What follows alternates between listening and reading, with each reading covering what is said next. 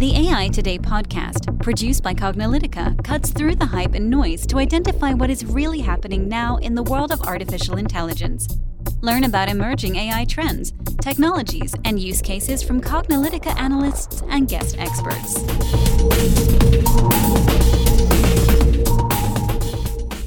This podcast is sponsored by QS. For over 25 years, QS has been helping prospective MBA candidates make informed decisions about choosing the right business school. At our upcoming Dallas event, you can meet face-to-face with admission directors from top-ranked U.S. and international business schools, including UT Austin, SMU, Rice, IE, Hult, and many more. Find out more at topmba.com. Hello, and welcome to the AI Today podcast. I'm your host, Kathleen Walsh. And I'm your host, Ronald Schmelzer. Our guest today is John Frankel, founding partner at ffVC Capital. Hello, John. Welcome to the AI Today podcast.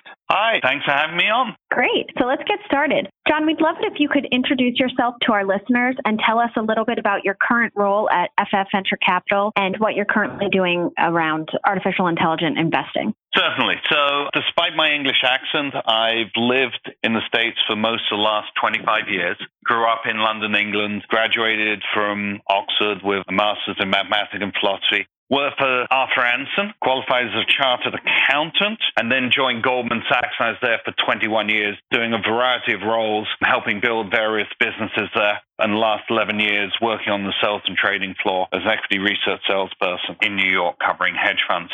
About 8 years ago, I took what was something I'd done part-time, which was angel investing in startups, and founded ffVC Capital with my partner, Alex Katz, in 2008. And so we're now coming into our sort of 10th year of business as a venture capital firm. And we have, 4 raised funds under our belt, about 70 active portfolio companies. We invest across the U.S. in a number of areas. Today, the areas that we're really intrigued by are drones, robotics, cybersecurity, and artificial intelligence.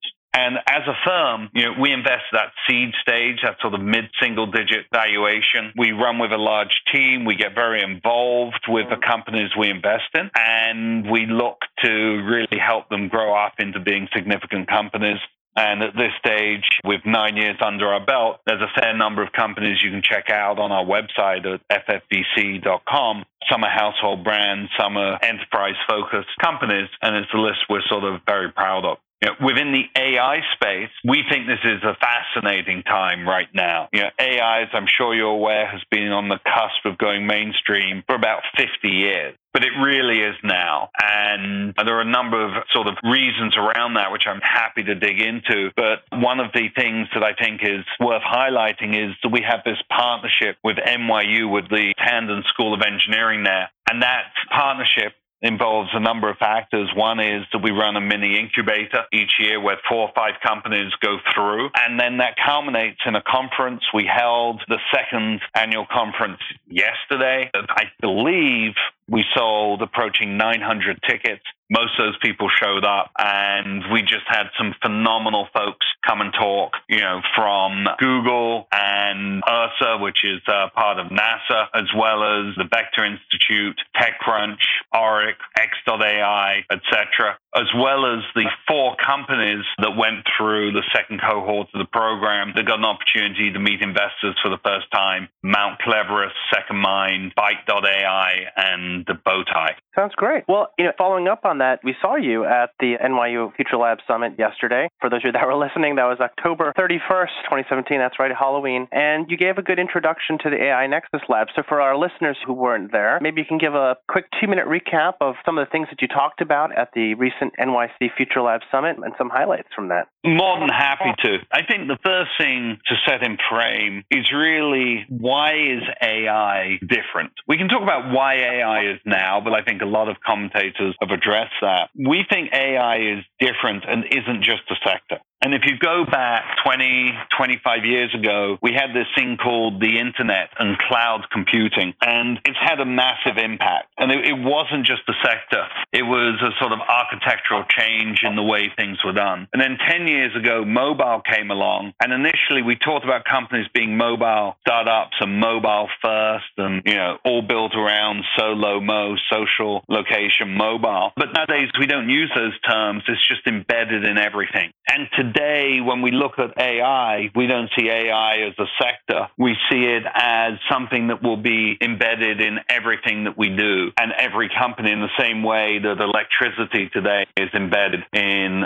everything that companies do. And so against that, what I talked about yesterday was New York and our belief, and NYU's belief, that New York will become and deserves to be one of the leading hubs in the US and in the world around AI. It's driven by a number of factors. One is that we have, 3 technical competing universities bringing a lot of talent at the undergraduate and graduate level into New York. The second thing is that we have within those universities academics who have one foot in the university and one foot within research labs in major corporations. I'm being Jan LeCun, who is at NYU and also leads the AI effort at Facebook. But there are a number of examples.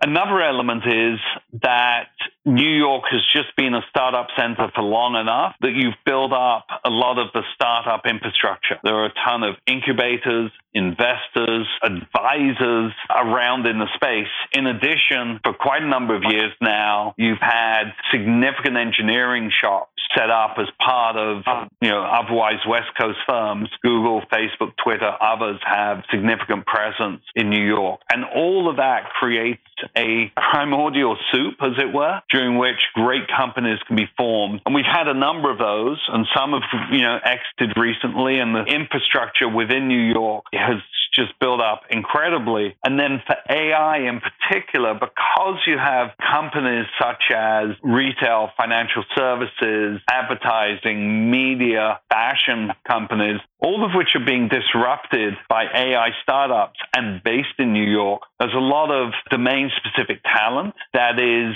sitting right next to this. And that, we think, is just a great place to grow AI companies. And we have a number that are growing very strongly in New York, and there were new ones being founded every day. And, AI Nexus Lab that we have with NYU is part of that, and creating more hubs for engineering talent to want to come and work here, and more spin-outs from more mature companies where people go and start companies. In fact, Byte AI, which is one of the startups in our second cohort, which is probably the easiest way to track what you eat. These engineers that have put together some amazing image recognition technology stack together, they came out of Clarify, which is an image recognition AI company that also has deep roots in New York. Okay, interesting. Great. Yeah, I know that New York has a lot of investment and a lot of VCs and a lot of startup activity going on. So it's a pretty thriving area. And then with that, I know that FF Venture Capital does invest heavily in artificial intelligence companies. So can you tell us what you feel the current state of the AI market is as an investor? And then what are some of the most interesting and exciting companies in AI that you have been involved with? So I'll give you a little framework here. That, as I said before, that AI's been on the cusp of mainstream for sort of 50 years. And there have been AI winters along the way, and we're now in the middle of an AI summer. And we do run the risk that there is too much hype in the space and that expectations run ahead. An example of that, I think, is autonomous vehicles, where if you read the press, it feels like in 2021, maybe 2025, you or I could go to our local dealer and buy a level 5 autonomous vehicle, one that may or may not have a steering wheel but doesn't need one. And when I speak to leaders in the field, some say maybe, but there's a lot to be invented. And others will say maybe by 2040 you'll have that. Now, what you'll probably see is in constrained environments, ring-fenced environments, on a ride-share basis, you'll start to see autonomous vehicles, as early as next year. And then over time, the ring fencing will get wider. But individuals owning autonomous vehicles is a way off. for a number of reasons, including, political, societal, and economic reasons, which I won't go into now, but the hype is very high. Yeah, and we had actually talked about this in another podcast where we said that, laws and regulations need to catch up before I think things can actually be implemented in practice. So you've just shared that as well. And people have to change their behavior. If you're in San Francisco, no one jaywalks. If you're in New York and it's 4:30 on a weekday, the density of people walking on the street and on the sidewalk are about the same. And, I think in New York, if they see autonomous vehicle coming towards them, will just stand in its way in an attitudinal response. So I think there's a lot that needs to be worked out. But I use that as an example. When I look at it, the first wave of AI recently we saw were engineering people going after almost research projects that may or may not end up being businesses. And we saw the large tech companies buy these teams in as acqui-hires and elsewise to build out their very deep talented pool for their consumer-facing product. And we're seeing the benefit of that today in products you buy from Google and Apple and Amazon and the like. The second wave that we saw were these sort of horizontal ones where they said, we're going to take a problem like image recognition, and we're going to be the place you go for that, or voice recognition or the like. And some of those tech stacks were again bought or developed them within these large technology companies. And because a lot of the people who work there still have a foot within research, there's been a bias for them to open source the solutions and open up the APIs.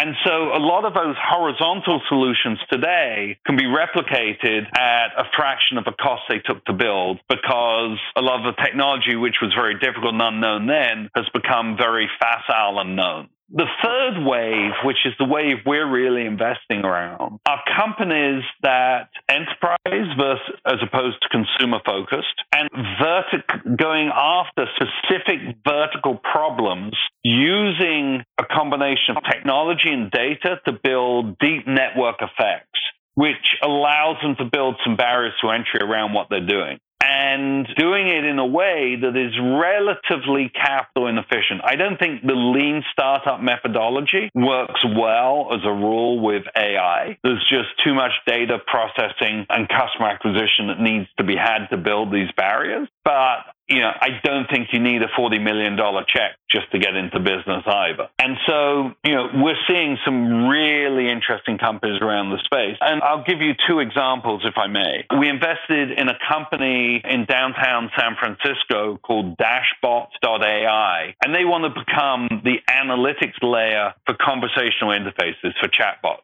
And I think a lot of investors are wary of the chatbot space because the sort of life cycle of a given chatbot seems to be relatively short. And if we're not in the first innings, we're in the pregame, and there's a lot of work to be done. We looked at the space and said, any given chatbot may have a short half-life, but the space itself is going to grow exponentially. And we like Dashbot as this analytics play of being this sort of if chatbots are a gold rush, then they're selling the equipment, the spades and diggers and the like, spades and pickaxes into the space. And the company has grown dramatically. When we invested a year ago, actually not even a year ago, they had grown from processing 40 million messages cumulatively to have processed 200 million messages November 2016. When I last looked, they have processed 13 billion messages. They've become the dominant analytics platform in the space, and they're building up a very, very interesting business. And by being early in the space, they're getting the opportunity to define the language that you need to really understand, what makes a good conversation, what doesn't, and allowing companies and others to benchmark their conversational interface versus peer groups.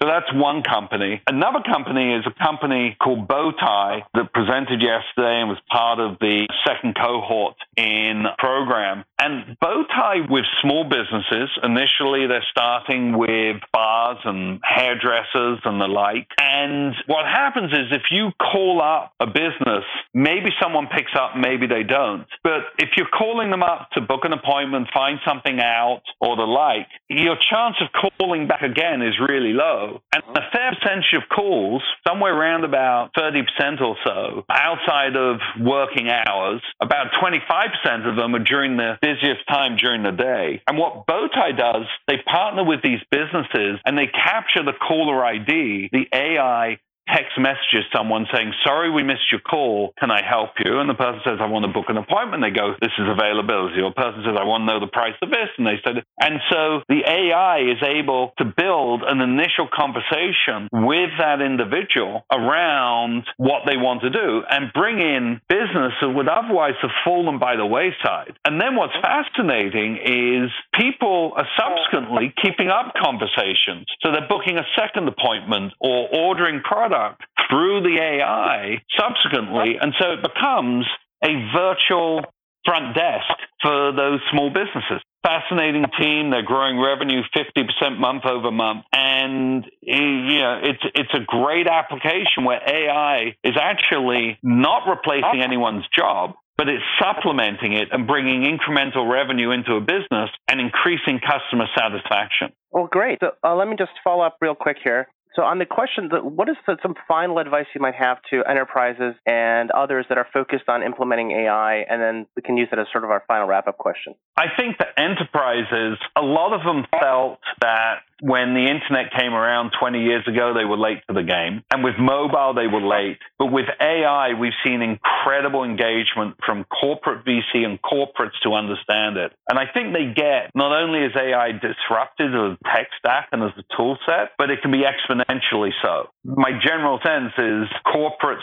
do not want to be late to the game around this. And so they're engaging with a lot of AI companies either to put in more efficient tool sets or build it within their tech stack. The other thing they're noticing is that Apple, Google, Amazon, Facebook, and the like are implementing AI at the edges of their businesses and educating consumers to expect an AI-enhanced experience, which puts a competitive pressure on them to do the same. So we're seeing incredible engagement from corporates. I think with an AI startup, they have to think about who owns the data, who owns the learning set, and what they can do to build barriers to entry around their business as they do that. But I do feel, like with Bowtie, there are ways to implement this technology where you end up with a much richer consumer experience that would exist elsewise, because elsewise it was just not economically feasible. AI is not all about, taking 10 workers and replacing them with one worker and an AI tech stack. Mm-hmm. Well, that's awesome. I think this has been a great podcast, and we definitely want to keep following up with you if that's possible. I know that you guys seem to be very much involved at the forefront of what's happening in AI, and so I just want to thank you so much for joining us on this podcast. We really appreciate you joining us. Not at all. I appreciate it as well. If you want to see companies we've invested in, ffVC.com is a great place to go. And I'm actually fairly active on Twitter. And so, if you want to find me there, I'm under John_Frankel, and, enjoy these sort of open conversations that can happen on Twitter. Great. And we'll post that in our show notes, listeners, so that you can have that as well. And thank you so much for joining us, John. And listeners, we'll catch you at the next podcast. Thank you so much for your time, and look forward to talking in the future. Thank you. Great. And that's a wrap for today. To download this episode, find additional episodes and transcripts, subscribe to our newsletter, and more, please visit our website at cognilytica.com. Join the discussion in between podcasts on the AI Today Facebook group, and make sure to join the Cognilytica Facebook page for updates on this and future podcasts. Also, subscribe to our podcast in iTunes, Google Play, and elsewhere to get notified of future episodes. Want to support this podcast and get your message out to our listeners? Then become a sponsor. We offer significant benefits for AI Today sponsors, including promotion in the podcast and landing page, and opportunities to be a guest on the AI Today show. For more information on sponsorship, visit the Cognilytica website and click on the podcast link. This sound recording and its contents is copyright 2017 by Cognilytica, all rights reserved. Music by Matsu Gravas. As always, thanks for listening to AI Today, and we'll catch you at the next podcast.